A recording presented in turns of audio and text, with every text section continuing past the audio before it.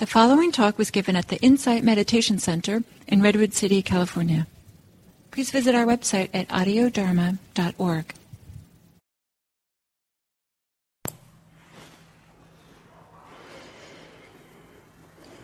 Welcome, welcome. Nice to see you all here on a Monday night, on a rainy day. Well, it was rainy earlier.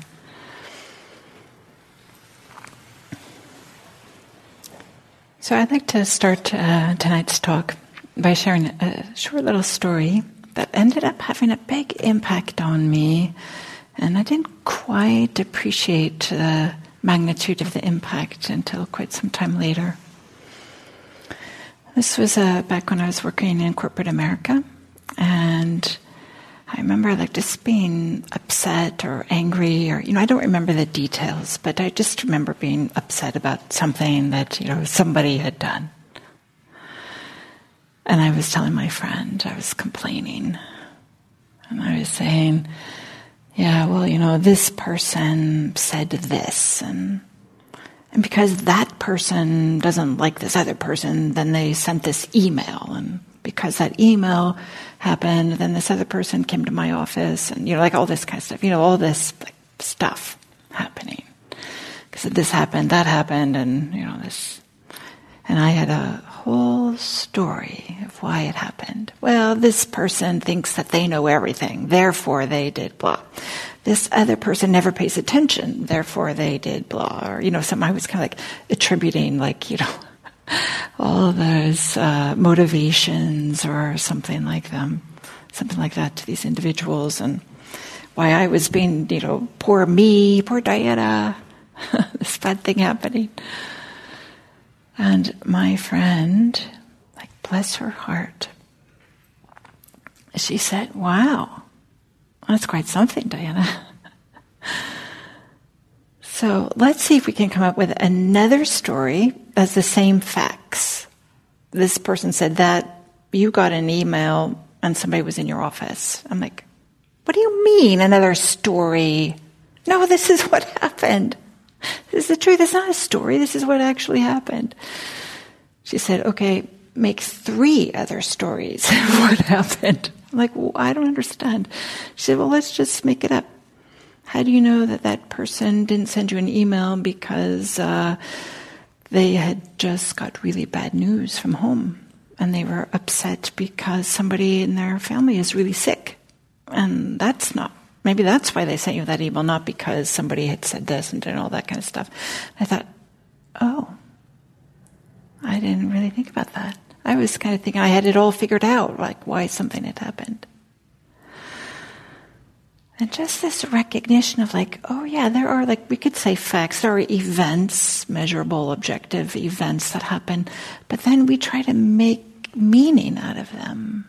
We weave them together. Of course we do. This is what humans do. Of course we do. And there's this person, Kim Hamblin-Hart. She's a life coach. I don't know her. She has something written on the internet that I thought was really great, and I'd like to share this. She talks about the same thing, about how we can make different stories that based on our experience.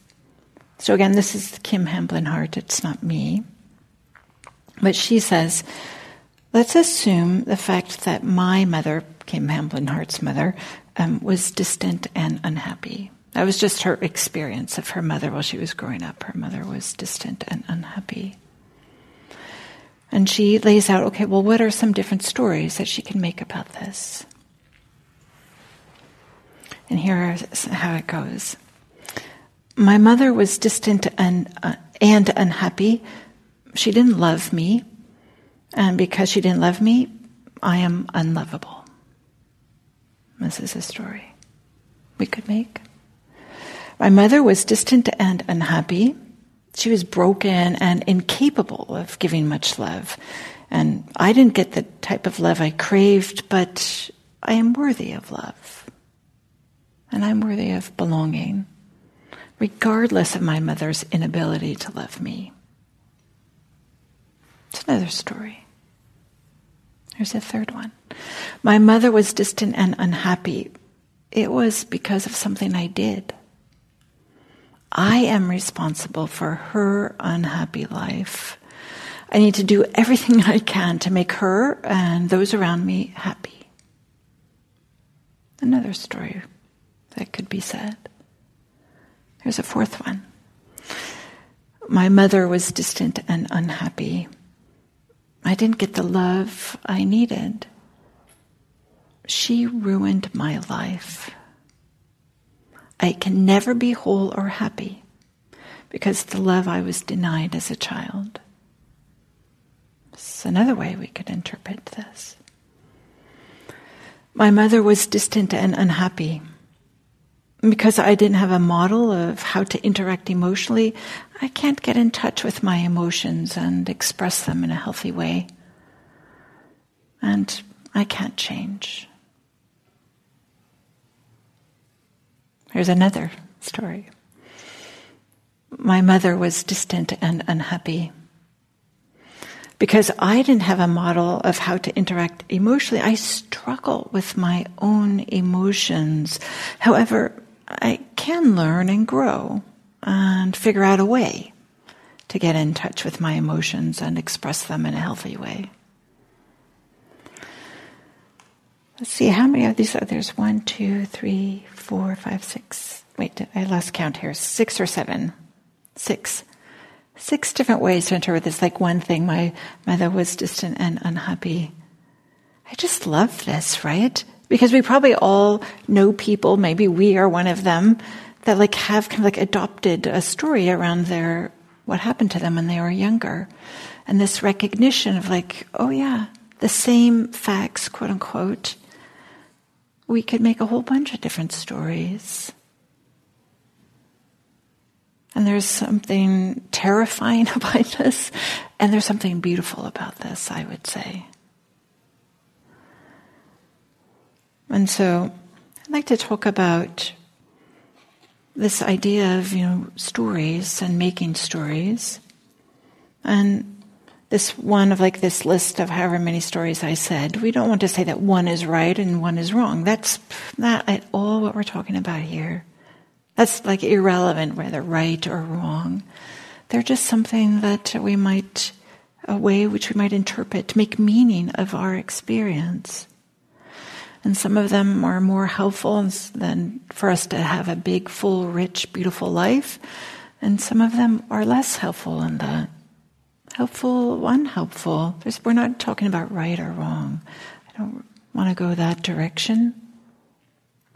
But I think there's a way in which whatever story that we adopt, whichever story that we believe, becomes a truth for us. It's a way in which we view the world, in which we interpret our other experiences, the way that we expect our own capabilities, what we are capable of, what we're not capable of. What we can do, what we can't do, whether the world is safe or it's unsafe, or these types of things. And so we might ask a little bit, well, what is this stories? And there's a way in which humans, there's a way in which we're kind of like driven to make sense, to make meaning of our emotions and our experiences. This is what humans do. And I remember being on a long retreat, many months, and just the mind getting just really quiet and just starting to see like, oh yeah, there'd be a thought, and then like maybe like a physical sensation, maybe like another like physical sensation, and then I could just kind of like watch how, oh yeah, I was tying all these things together to make it mean something. But I also noticed that making the meaning is extra. Actually, it doesn't have to happen. We feel we feel pulled to do it, and I'll talk a little bit about why. But it's actually, we don't have to do it. We don't have to make a meaning and then believe it and hold on to it and say this is true. Instead, we can say, well, this is kind of what makes sense to me right now. This is my provisional understanding. This is my hypothesis. This is what makes sense to me at this moment. As opposed to saying, this is the truth. This is how it is. And then not even thinking about it, just assuming that's the truth, and then, continuing on just with that assumption that might not be so helpful for us. So there's a way in which we want to make meaning, and these meanings are expressed as our beliefs, our perspectives, our attitudes, our biases, our mindsets, our views. All these things kind of get influenced by these stories, the ways that we knit together experiences to make a narrative. And we might say that these stories that get created and that turn into beliefs and perspectives and views are a way in which how we evaluate or judge experiences, things, people, the way that we justify our behavior. All of these are from the stories that we have. So there's this way that the stories kind of have implicit, this is good and that's bad. This is better, that's worse. And so much of our life might be constricted by this idea of this is good and that's bad. I can do this, I can't do that. I'm good, I'm bad. And not recognize that those are based on experiences that we had. And I'm using this word story that we created, this meaning that we created out of it. And I would say that much of what we take as, culture and civilization is about these stories, because this is what humans do. It's not like I said, it's not a problem. So there's a way in which, our personal stories, but we also have societal, cultural stories. This is a big part of what we can say of maybe what civilization or culture is part of this collection of stories. And we might even say that, these days, in these modern contemporary times, there's a way in which we are often kind of stuck in our stories. The way is maybe even as a culture, where you could say that we are as committed to our stories as ever, maybe even more. We are holding on to them so tightly, refusing to even entertain the idea that in fact they might be stories. But in some ways we're so involved with our stories, and we can see this showing up in so many different ways. The ways in which social media is some people, what they post, right? There's platforms specifically designed for this, so you can have a curated story that people think about you, and there's a way in which you have this story about yourself that you're going to show the world.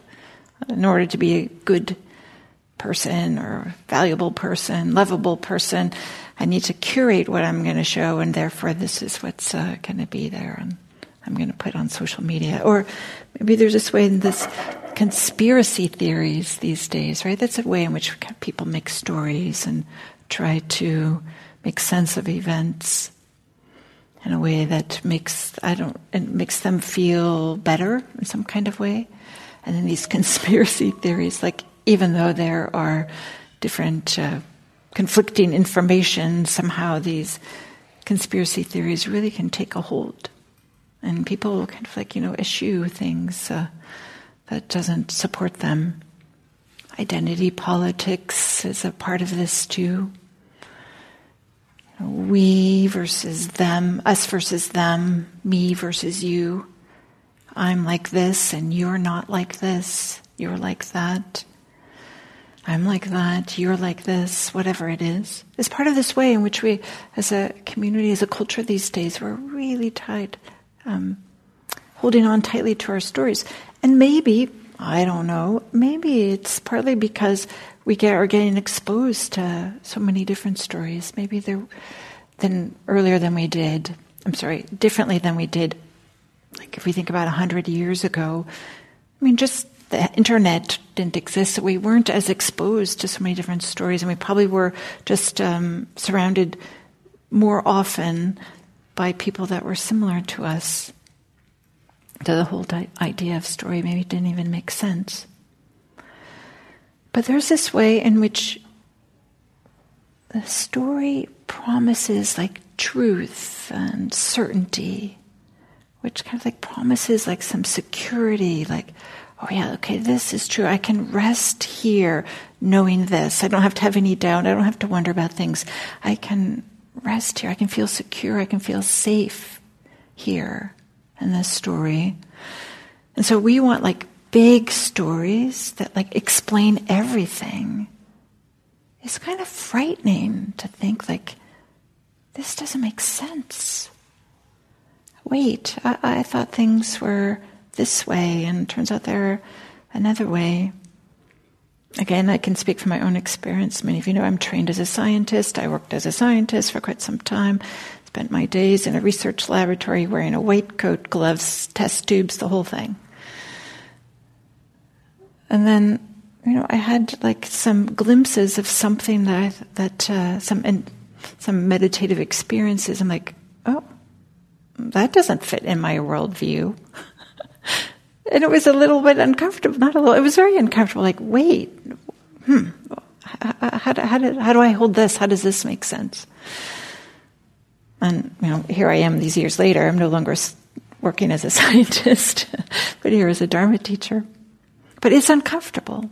So we want stories that promises truth and uncertainty, but the promises never deliver. They never deliver because this truth and this certainty that we're looking for isn't showing up in the way that we would like it. We want things to be like constant and reliable and always there, and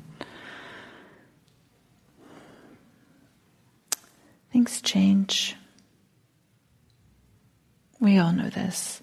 Or the part of us always know this, but there's nothing that's like always reliable. Somehow we want like to know the master story. That's the one true story that's going to explain all the other stories.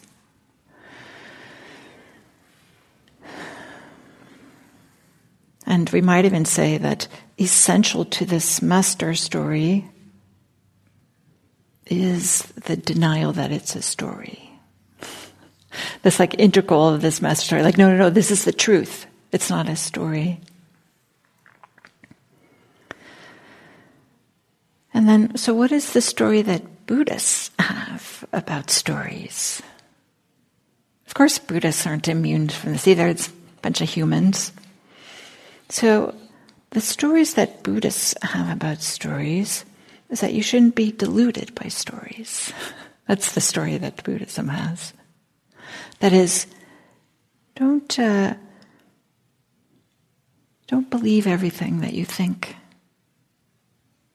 And in fact, there's a way in which we can see through the beliefs, we can see through the subtle narratives and the obvious narratives. And Buddhism talks about, and especially in this tradition, talks about, some of you may have heard this really story that gets told a lot, which I actually really like, where the Buddha says, well, the Dharma, that is like the teachings, is like a raft. It can take you from, if you're here on this shore of this water, where it feels scary and uncertain, and you can have the sense that over there, on the other side of this raging river or whatever body of water it might be, will be some safety. And you have this sense like, okay, if I just get over there, it'll be safe. And the Buddha is saying there is some safety. It's not the way that we think it is, but the Dharma is a raft that we can carry it, it carries us the other side. But when we get there, do we think like, wow, this raft was really helpful? Okay, I think I'm going to take this with me wherever I go, and we put it on our shoulder and just carry this raft around wherever we go on the land, carrying the raft, right? No, that would be silly. So this recognition that even the Dharma takes us to the other side, but even something like that we can't hold on to. It's not there always in a stable, constant way that we may sometimes wish. And there's a way in which recognizing, as I said earlier, that things are stories, that we have narratives or views. There's a way in which this can be really frightening, but it also can be really liberating. There's a way in which it can help bring us some freedom. Because there's a way in which we have this, some of the stories that we use are like who I am as a person. I'm the one that's like this. I'm the one that's not like that. I said that I was trained as a scientist and I worked as a scientist. That's a little bit different than saying I am a scientist. So sometimes I used to definitely think I was a scientist through and through. But then to recognize, no, I was trained and I lived that life and, but that's different than just taking it on board or that I'm a Dharma teacher. Sometimes I sit here on Monday nights, give Dharma talks. Other times I'm not a Dharma teacher, I'm a grocery shopper, dishwasher, vacuumer, these types of things. So we all have identities that shift and change. Some of them shift really slowly over time. Maybe some of them shift really quickly. But there's a way that David Loy, who is a Zen teacher, he writes, one meaning of freedom is the opportunity to act out the story I identify with. One meaning of freedom is the opportunity to act out the story I identify with. I appreciate this very much. I identify this way, and this is how I want to show up in the world. Right? There's not everywhere in the world where you can do that. But that's one type of freedom, to be able to do that. Another type of freedom is the ability to change stories and my role within them. So this ability to move from like a scripted character to a way in which kind of like the co-author of my life. And who are the other authors? Kind of like society and our communities. So another way of freedom is the ability to change the stories. And then here's a third type of freedom. These are all freedoms. A third type of freedom, this is what the Buddhists are pointing to, that results from understanding how stories construct and constrict my possibilities, the possibilities that I think for myself. They construct and constrict. Sometimes we might think, well, I'm a person like this, therefore I can't do that. I'm trained as a scientist, therefore I'll never be a great artist. Who knows? I haven't tried it yet.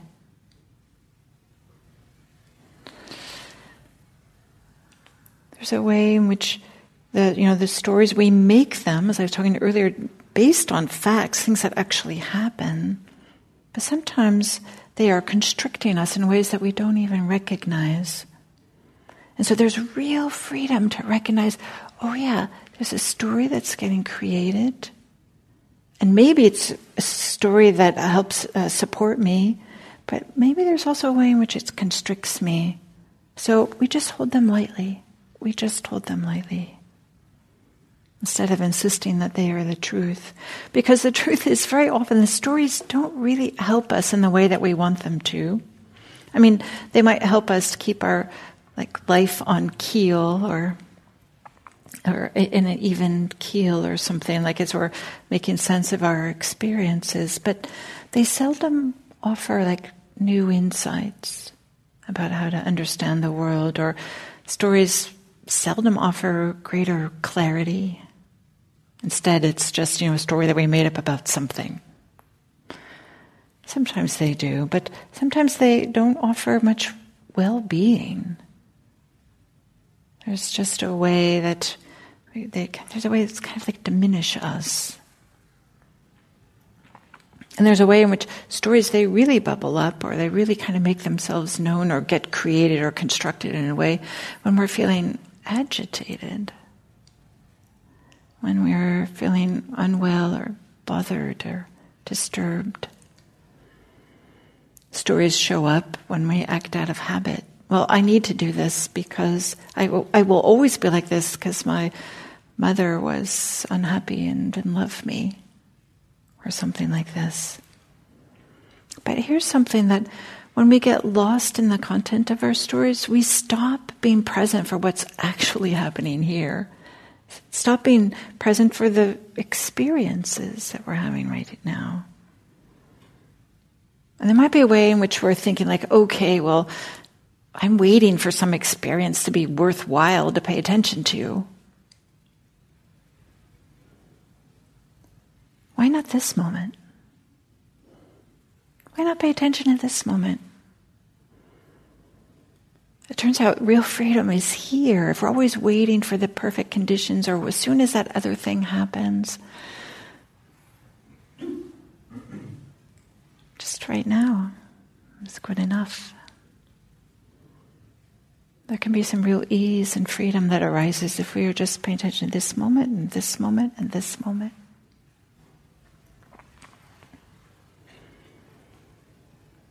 So what are some ways in which we can see these stories that I am pointing to? There's a few ways. One, if you're doing a meditation practice, doing mindfulness of breathing, this is a common practice. A lot of people do. I do this. I often teach it. There's a way in which we often can have this feeling like I'm breathing, and it feels like this is just, there's a sense of like I'm breathing, as opposed to this sense of breathing is happening. There's a way, and sometimes we say like it's raining, but we don't really say what is raining. We just say it's raining. That's kind of like the way we're describing the weather pattern. So is there a way, instead of putting a self at the center, can we say it's breathing is happening? Instead of saying I'm breathing. This is a subtle difference that I'm playing with language here, but it can be really powerful. And there's this story that I'm trying to remember this, Jack Petranker, that he is quoting somebody else when he's talking about this idea of how the stories that we make so often have ourselves at the center, and the selves at the center turns out not to be as... It tends to be one of the ways in which we constrict ourselves. So, as I said, Jack Petranker points to something that's a naturalist, Barry Lopez, and he was on this journey with some indigenous people up in the north, and he's describing how he would work with an event versus the indigenous people. If my companions and I, for example, were hiking and encountered a grizzly bear feeding on a caribou carcass, I would tend to focus almost entirely on the bear. My companions would focus on the part of the world of which at that moment the bear was only a fragment. My approach was mostly to take notes of objects in the scene, the bear, the caribou, the tundra, a series of dots that I would try to make sense of by connecting them all with a single rigid line. My friends, in contrast, had situated themselves within a dynamic event. Their approach was to let it continue to unfold, to notice everything and to let whatever significance was there to emerge on its own. So you can see how the person who's speaking here, Barry Lopez, he's like here observing the bear, the carcass, the tundra. Like he's located himself in one location. Everything else is out there. Whereas the indigenous people were just, this whole thing is unfolding. Themselves were part of the experience that was unfolding. And they were allowing what was significant to emerge. Like, this is what's happening right now. As opposed to saying, making a story and like, okay, that bear killed this caribou and that happened and that happened. And kind of like removing themselves. But there's a way in which removing themselves is also the way in which they make themselves the center, because everything is like from a distance to the self. That bear, instead of this experience. That caribou, instead of whatever's happening here. In the future, if anybody's listening to me rather than watching me with my hands, what I'm saying, I'm trying to like gesture, I don't know, like how would I describe this?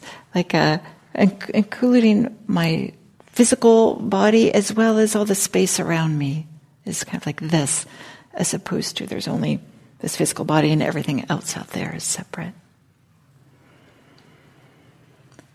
So one way we can notice how we tend to do this is even with our meditation practice, just to play around with language and just to say like breathing is happening and to just notice the experience. Instead of having this real sense of I'm breathing, I better meditate. How am I doing? I've been doing this for 10 breaths. Yesterday I only did it for 8 breaths, so I'm doing better. Something like that. Just to be with the experience. And maybe there's a way in which, because sometimes we might say, and I teach this way sometimes because it can be helpful, but it also can trip us up. Like sometimes to have this sense of like, okay, I am going to place my attention on the breath. But that again is kind of like making a self at the center. So that's one way we can notice the stories, is just notice the subtle ways in which we make ourselves a center. And often how we're doing that is making things be objects, where here's this, the self is the subject and others are the object. Another way, a very different way, is there's a way in which stories have this linear temporal continuity. That is, A led to B, led to C, led to D. That's a way in which kind of like stories unfold. This is part of what makes them delightful and fun and gives us maybe a little sense of security. But if you look at your experience, I'm not talking about thinking about it, I'm talking about experiencing. You'll notice that, let's come back to like this idea of breathing. Notice a breath. Notice another breath. Oh yeah, I have to remember to take the clothes out of the washing machine. So that's the little thing about the future. And then, a breath, another breath. Not like that time I left them in and it got all mildewy, and that was horrible. And the little flash to the past. And then, breath, your breath. So if you can get a little bit settled and pay attention, you'll notice that our experience actually is filled with the past, the future, the present. I'm talking about experiences, right? I mean, logically, if you were to talk about it, of course, we would say this one person is moving through time in a linear way. But our experience isn't really that way. And if you really pay attention, you start to notice all these discontinuities, and that kind of like starts to poke holes in this idea of a continuous story. And it can be fun and interesting to even just notice like, oh, okay, that was a past. Wow, that was in the future. All that planning I did. Wow, I was doing that for 20 minutes, planning that thing, or something like that. But now I'm back here in the present. So just to notice kind of like the shifts in between past, present, and future that happens. in these minds of ours. And there's a way in which looking at even this whole notion of what I'm talking about, story making, even to consider it or think about it or practice with it is really different than any other practice that we might do. I shouldn't say any other practice, but often with meditation practice, we have this idea, okay, we're going to focus on, settle on an object. It's often how we talk about it. The breath, a sound, a bodily sensation. There's a way in which we focus on this. But learning to engage with and notice with the stories that we are inhabiting is not so easy. It's not the same kind of way. It's not a way in which we can focus to it. Instead, because stories are complex and multidimensional, there's a way in which it encourages us to just engage with our life and to notice kind of like these little quiet thoughts that are happening. To notice some of these repetitious ways in which we are constructing, I keep on using this word, stories, views and beliefs.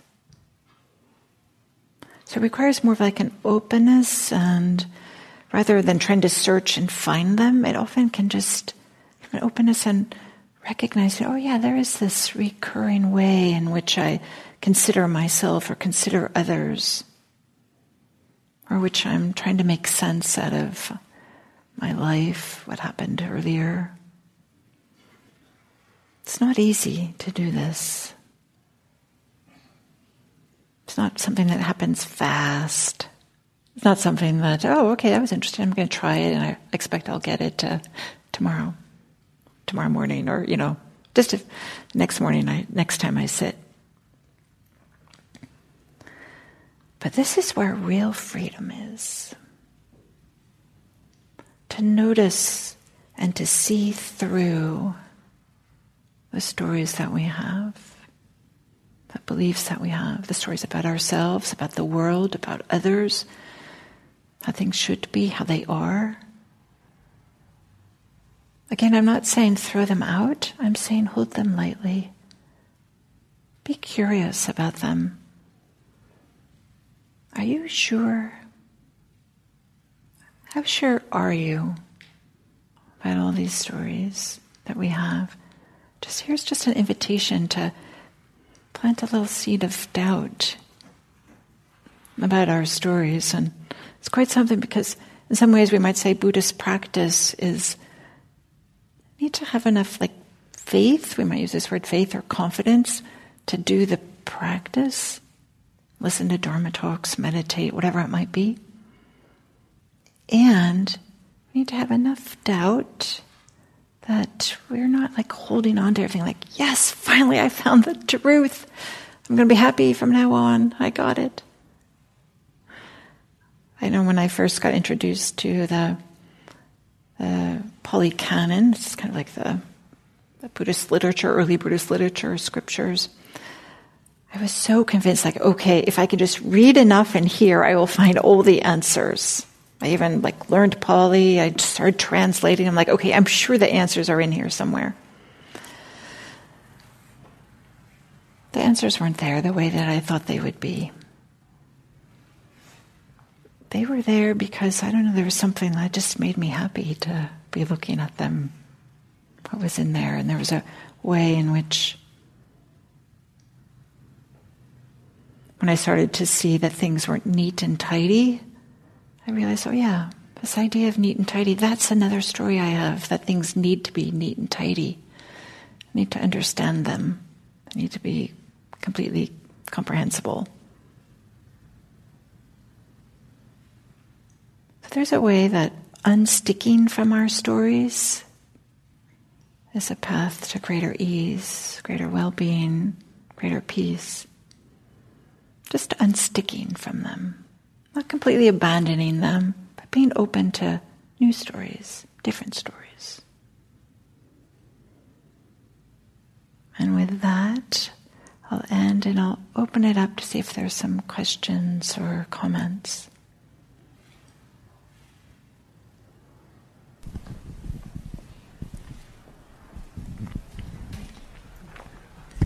Hi.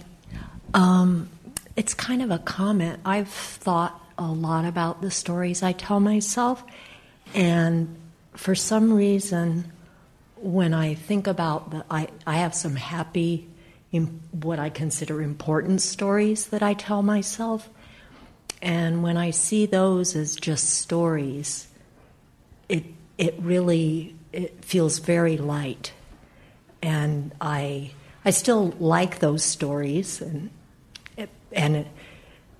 I don't know, it's sort of a gateway for me to see my other stories, which, I have some stories I really cling to, more negative stories. So anyway, that's all. Yeah, thank you. Thank you for sharing that. And also, right, just because we're making stories doesn't mean that the emotions aren't real or the events aren't real or those types of things. So the happiness that we experience, right, that's real. Those are real experiences. I neglected to say that earlier, and then when you were saying, I thought that you were going to say, when you think that they're stories, it makes you sad.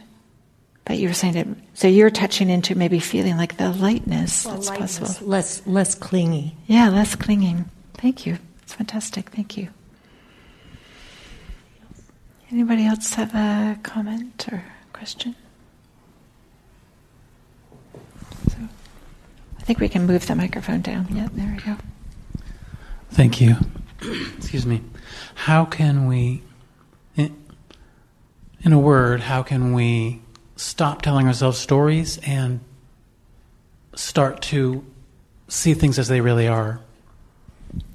I don't think we can stop telling ourselves stories. This is what humans do. We try to make meaning of our experience. I think what we can do is hold them lightly.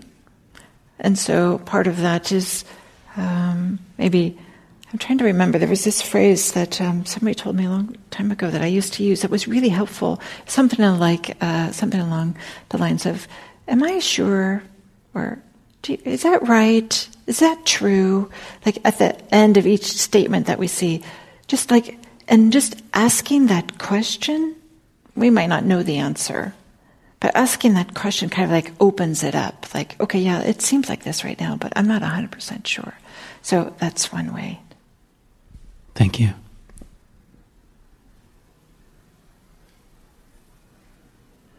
Maybe a completely awakened person doesn't make stories. As soon as I'm completely awakened, I'll let you guys know.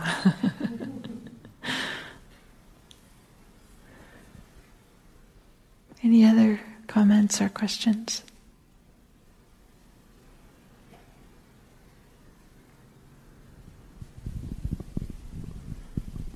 Okay, well, thank you for your attention, and I wish you a wonderful rest of the evening and safe travels home. Thank you. And if you have any comments or questions that you'd like to come up here, you're welcome to come up and talk to me.